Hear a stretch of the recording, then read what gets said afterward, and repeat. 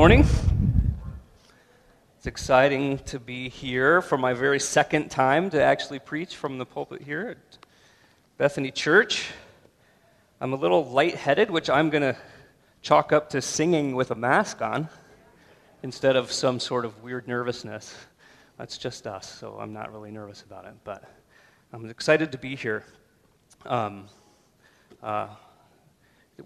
Doug a minute ago said what a wonderfully peculiar season we're in. It's been a long, hard, usually you say a big and long, hard winter, but it's been a long, hard spring and summer, I think, for a lot of us. For myself and my family in a lot of ways. And just over 2 months ago, I had spinal surgery, which was an interesting adventure that I'm recovering from quite well, I'm happy to say. And also, about 2 weeks after, actually 2 weeks to the day after that, my father passed away after a pretty rough battle with cancer. Luckily, he knew the Lord and is no longer sick. But I just want to thank Doug and the other guys on the oversight team, which I've been a part of for a little while now, for their friendship through that time. So probably shouldn't have mentioned all that because I'm going to start crying here, hanging out with Dave Wilcock at times. But pray with me as we jump into our next installation here into just discussing the parables of Jesus. Heavenly Father, like we sang in these songs earlier, you are worthy of our all, and you are worthy of your inheritance.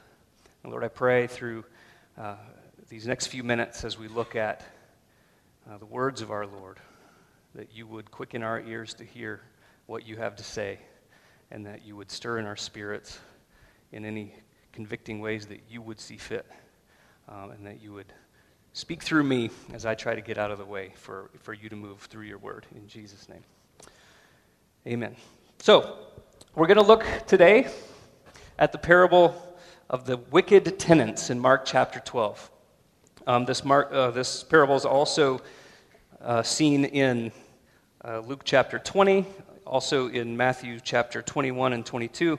And so I'm just going to jump into this and read straight from Mark 12, and I'm going to let you in that I'm actually going to cheat a little bit and go beyond the actual parable piece from the scripture and move into the next episode that you're quite familiar with, I'm sure, that comes in Mark's text directly after this parable. So if you have your Bibles open to Mark 12, I think it'll be up here on the screen. And hear the word of the Lord. This is from the ESV. And he, Jesus, began to speak to them in parables. A man planted a vineyard and put a fence around it and dug a pit for the winepress and built a tower and leased it to tenants and went into another country. When the season came, he sent a servant to the tenants to get from them some of the fruit of the vineyard. And they took him and they beat him and sent him away empty-handed. Again, he sent to them another servant, and they struck him on the head and treated him shamefully. And he sent another, and him they killed. And so with many others. Some they beat, some they killed. He had still one other, a beloved son. Finally, he sent him to them, saying, "They will respect my son." But those tenants said to one another, "This is the heir. Come, let us kill him, and the inheritance will be ours." And they took him, and they killed him, and they threw him out of the vineyard. What will the owner of the vineyard do? He will come and destroy the tenants and give the vineyard to others. Have you not read the scripture? The stone that the builders rejected has become the cornerstone. This was the Lord's doing, and it is marvelous in our eyes. And they were seeking to arrest him, but they feared the people, for they perceived that he had told the parable against them. So they left him and they went away. And they sent to him some of the Pharisees and some of the Herodians to trap him in his talk. And they came and they said to him, "Teacher, we know that you're true, and you don't care about anyone's opinion, for you're not swayed by appearances, but truly teach the way of God. Is it lawful to pay taxes to Caesar or not? Should we pay them or should we not?" But knowing their hypocrisy, he said to them, "Why put me to the test? Bring me a denarius and let me look at it." And they brought one. And he said to them, "Whose likeness and inscription is this?" They said to him, "Caesar's." Jesus said to them, "Render to Caesar the things that are Caesar's, and to God the things that are God's." And they marveled at him. So I think we're pretty familiar with both that parable of the wicked tenants and also, of course, that episode here, paying taxes to Caesar and the coin. I'm going to come back to that episode with the coin in just a little bit. But first, a little bit of context in the Gospel of Mark here. Again, this parable is found in all of the synoptic Gospels, Matthew and Luke as well. But as Mark puts it, if we go back to Mark chapter 11, we see that Jesus has made his triumphal entry into Jerusalem. Not at all in the way that those Jews with their messianic expectations would really have thought. On a huge white war horse, right? No, on a donkey's colt that may or may not have actually been stolen. Borrowed, I guess. It's his, right? Not on the heels of a great triumph military battle like Caesar coming in a chariot. Yet still at the same time with followers laying branches before him, shouting, "Hosanna, blessed is the one who comes in the name of the Lord." That Hosanna, that's a victory cry. But this was a confusing scene. So here comes Jesus. He makes his triumphal entry where there was so much expectation. He's going to now set up his kingdom. He's going to come into Jerusalem. He's going to go overthrow these pesky Romans. But he doesn't do that. He doesn't walk through the gates and turn right and go over to the Roman headquarters. But he goes to the temple, takes a look around. Then he leaves town. He goes back out, spends the night. Next morning, curses a fig tree in really, which we won't talk about now, but that's quite a wonderful prophetic image of what's going on here, this tree that's not producing fruit. And he comes back into the city, back into the temple, where then his authority is being challenged by these religious leaders. Whose authority do you speak by? And he kind of plays with them, says, well, if you can't figure that out, I'm not going to bother telling you, right? And that leads us here then to our text here in chapter 12. And what I want to point out really has to do, well, let me stop and say this. He gives this parable of the tenants, which is actually in reference to Isaiah chapter 5.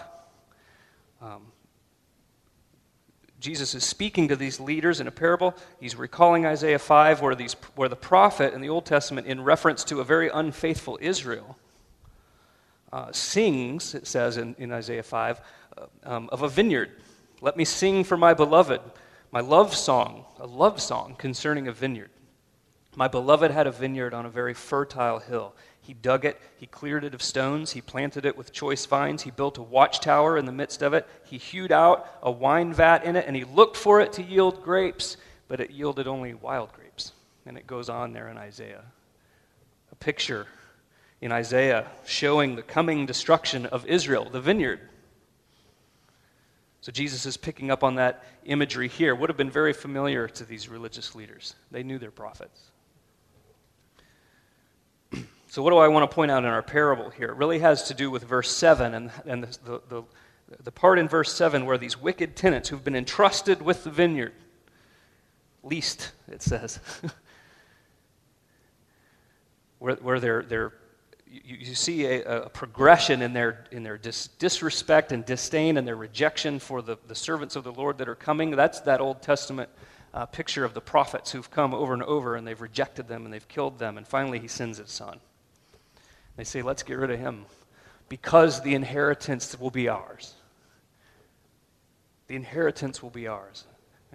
I want to kind of focus on that a little bit. What's an application perhaps for us? The problem here that I think we can see in their focus on the inheritance, these guys, they're focusing on the inheritance, which was theirs. There's a problem of rejecting, or for us, maybe not outright rejecting God, but missing God. And I think the danger is much more subtle than an overt rejection of God. But missing God, because as builders, to use the language in the passage Jesus quotes, as builders, we in the church, we those who are aligned with the ways of the Lord, we have in our own sights our own interests, our own projects. If I'm going to touch on our political situation today, our own rights. that are guaranteed to us by something.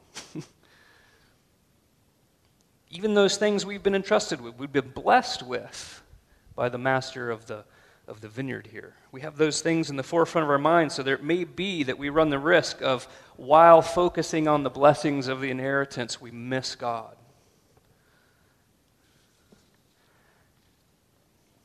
So where do we go? This has to do with verse 9 and 10 in our passage. What will the owner do?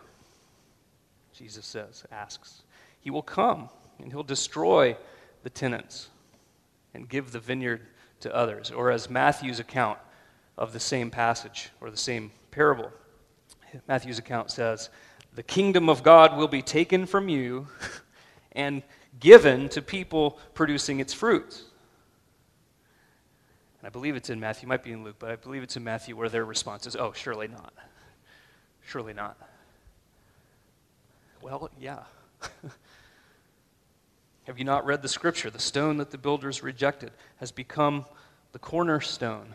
And I want to connect this, if we can, to Revelation chapter 2, where we see Jesus, again, the resurrected Lord, speaking to this church in Ephesus. And he says this, I know your works, your toil, your patient endurance, how you cannot bear with those who are evil. But you've tested those who call themselves apostles, and they're not. You found them to be false. I know that you are enduring patiently and bearing up for my name's sake. And you've not grown weary. But I have this against you. You've abandoned the love you had at first. Remember, therefore, from where you've fallen. Repent. Do the works you did at first. If not, I will come to you and remove your lampstand from its place. Unless you repent. Yet this you do have. You hate the works of the Nicolaitans, those pesky pagans out there, which I also hate, the Lord says. So this question, where's our first love? And I don't think it's too much of a stretch to kind of put some, not add to Scripture, of course, but flesh out these words, your first love. Where's our first love? Where's our first loyalty? Where's our first concern? What's our automatic default in thinking? What's our first allegiance? Interesting, Matthew Bates in his book called Salvation by Allegiance Alone points out that the word faith, pistis, often translated as faith, the way that word was used in first century has more of a connotation of allegiance, not merely just believing something and even professing something, but an allegiance to a leader, an allegiance to a king, and repent and believe in me was a phrase common. Repent was turn from what you're doing, yes, but give your allegiance to me, your fidelity to me, and it is through pistis that you are saved.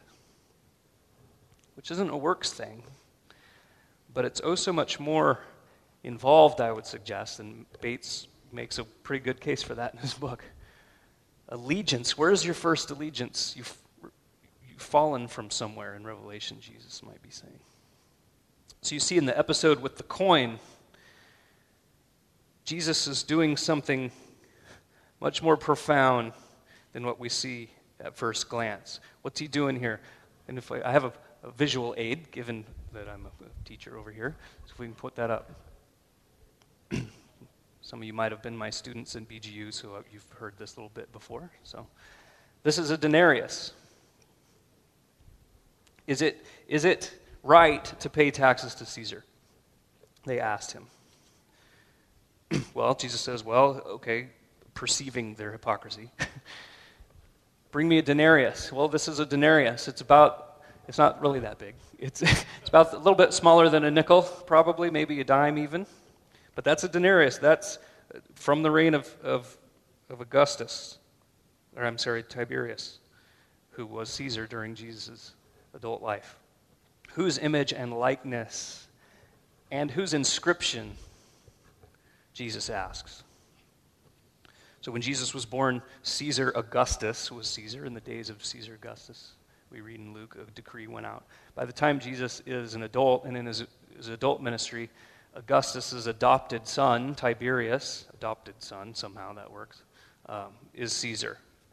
So here's the coin that they brought to Jesus. And I'm sure you can read that inscription.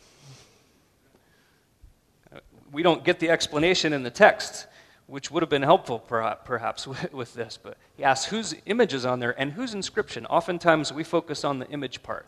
It has Caesar's image, but you bear the image of God, so Jesus is making a profoundly true point that you are an image bearer of the Lord, and that's kind of a theological truth that we fixate on. But whose inscription? Well, what does that inscription say? You can read that, right? Basically, on the front, well, obviously you have Tiberius Caesar's image on the front of the coin with an inscription around it that reads, Tiberius Caesar Augustus, son of divine Augustus. You see, in the Roman emperor cult, they absolutely believed that Caesar was divine. Tiberius Caesar Augustus, son of divine Augustus. And the other side is the back side of that coin. It's front and back. And here you have Caesar's image. And here you have the image of Caesar, or the image of Rome, enthroned, holding a spear. And we go into the whole notion, the culture of Rome, the Roman peace, the Pax Romana. And you see enthroned on the throne is Caesar, is Rome, holding a spear with the point down, the peace of Rome. If the spear is pointed up, that's a warring gesture, but peace is down. And there's an inscription on the other side. You might be able to make that one out, actually. Pontiff Maxim, high priest. Whose inscription? Whose image and whose inscription? Caesar's. Who's Caesar? Son of God? High priest.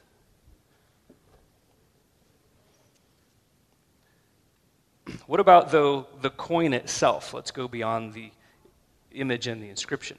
Think of the coin itself. We have coins. What is the coin itself a symbol of? It represents, as a coin of the Roman Empire, the entirety of the Roman system. The machine of the Roman Empire, which was absolutely a force to be reckoned with. Don't rock the boat.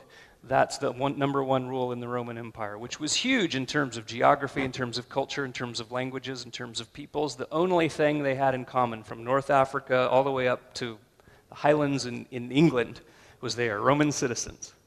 Different languages, different cultures, different histories, different religions. That's all well and good as long as you remember Caesar, son of divine, high priest, and don't rock the boat. Yeah?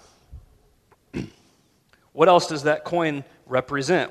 The entirety of the Roman Empire and everything that empire could and would provide for its citizens. Power. It's our power, but you can benefit from that. Justice. It's our justice, but you can benefit from that. Security. Freedom. Protection. Provision. Economic, financial stability. It's a coin. That little piece of metal has all of these things behind it, the power of Rome behind it. If you've got the more coins you got, the more power you got. Remember, you see where I'm getting at here. What is it symbolizing? So, give to Caesar what is Caesar's. Give to God what is God's. What is that? Why does it say when he said that, Jesus said that, and they marveled at him? In the one of the other Gospels, I believe, or other translations says, and they were utterly amazed when he said that. Not because he was making sort of an abstract theological truism about bearing the image of God, though that's part of it. He's saying that government has the right to exist, but its presence and its promises doesn't cancel out, and it surely ought not usurp one's allegiance to God. And don't miss out on the weight of that.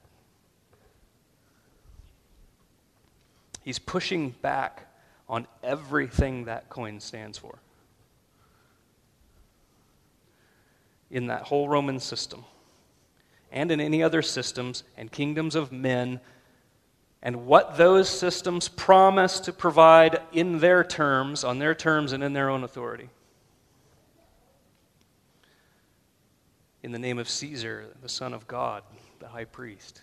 All of this can be yours. Don't rock the boat, though. Right? Justice, peace, freedom, protection, provision, economic, financial stability. And you see who asked him the question. The tenants of the vineyard asked him the question. On the one hand, you have those who thought that they were standing against the Roman Empire, or at least those who really didn't like the Roman Empire. They were standing with Israel, the kingdom of God, the Pharisees, the religious nationalists, or political partisans. On the other hand, you have those pesky Herodians. These were the who were content to go along with Rome and Rome's system, to not rock the boat, and to benefit from that. To dutifully submit to the governing authorities, as we might put it. So you see, it's starting to get a little nervous. Well, Jesus was not a political revolutionary, nor was he an ardent nationalist or a political partisan. And he's saying to them both, your allegiance, your primary concern is to be God's kingdom and its kind of righteousness, its kind of justice, the freedom it provides, etc., etc. So last week we heard from Derek on the parable of the soils, Matthew 13, where we see that the cares of this world and the deceitfulness of riches, they're likened to thorns that choke out the word of God. Cares of this world. Justice, peace, security, freedom, protection, provision, economic, financial stability. Anyone? And let's be clear what those thorns that choke out God's word are. They're idols. These things, which will only ultimately find their fulfillment as elements or promises of God's kingdom. God's shalom. They become idols. Idols of mammon, idols of power, even idols of religion. When they're divorced from their foundation in the Word of God and their foundation in Christ, when they're redefined according to the flavor of the day, cultural and societal flavors of the day, and then they're offered up as the things for which we should truly aspire.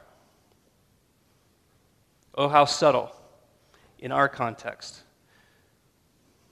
because they are truths that are self-evident given to us by God, but they're guaranteed to us by systems of men on their terms.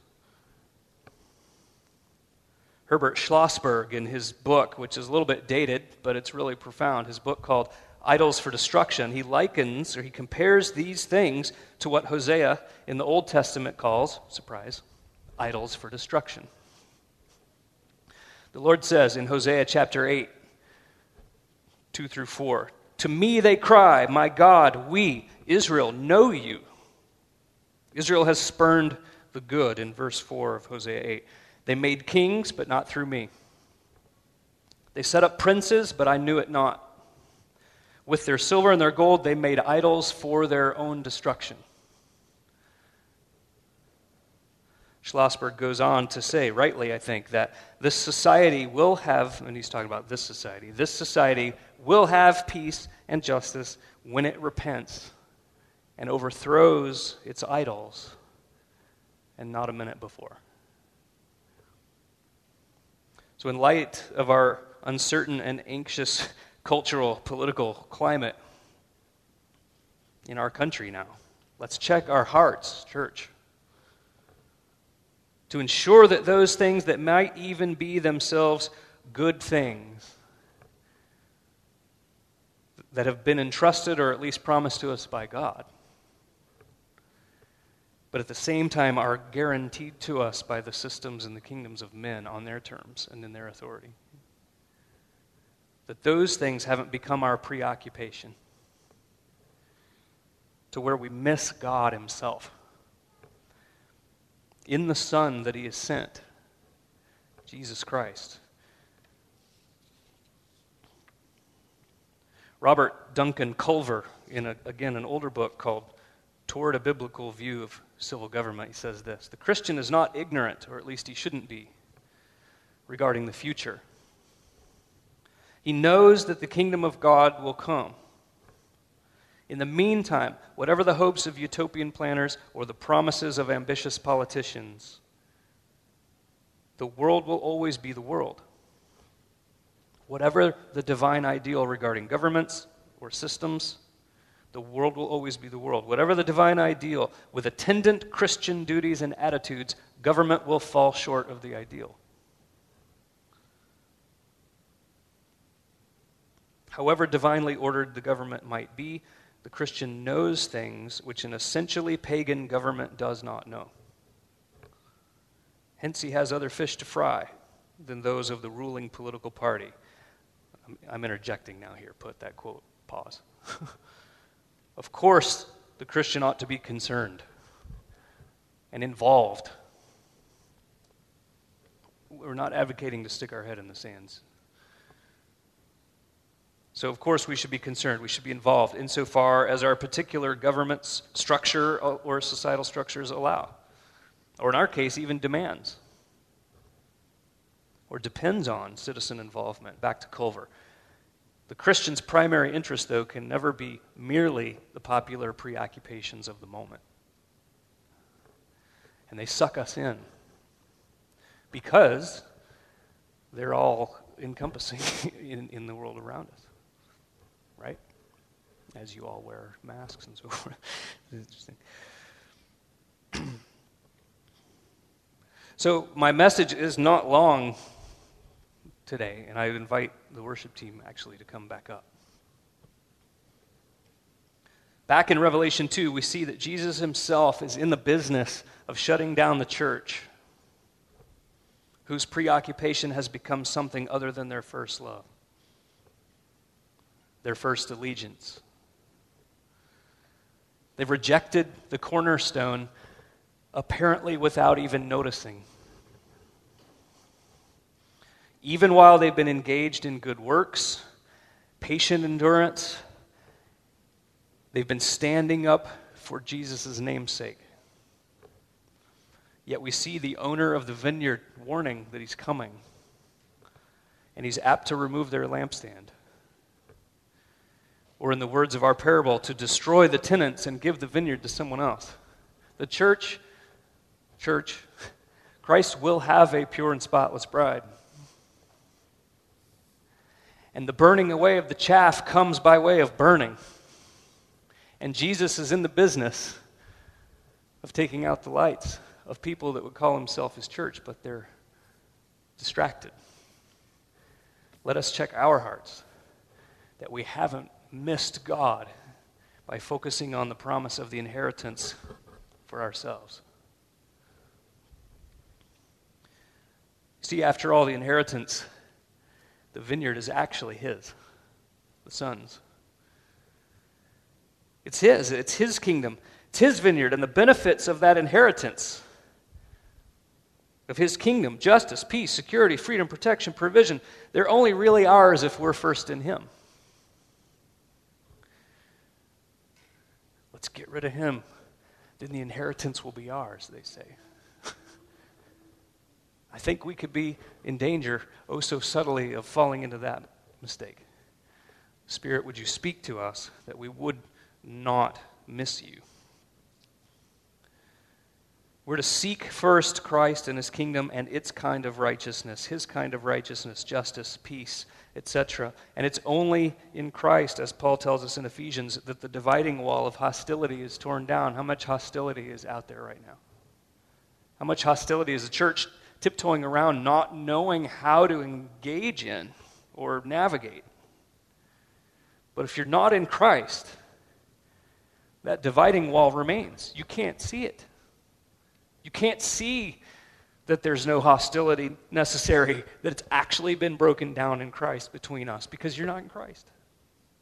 It's only in him where the wall's broken down.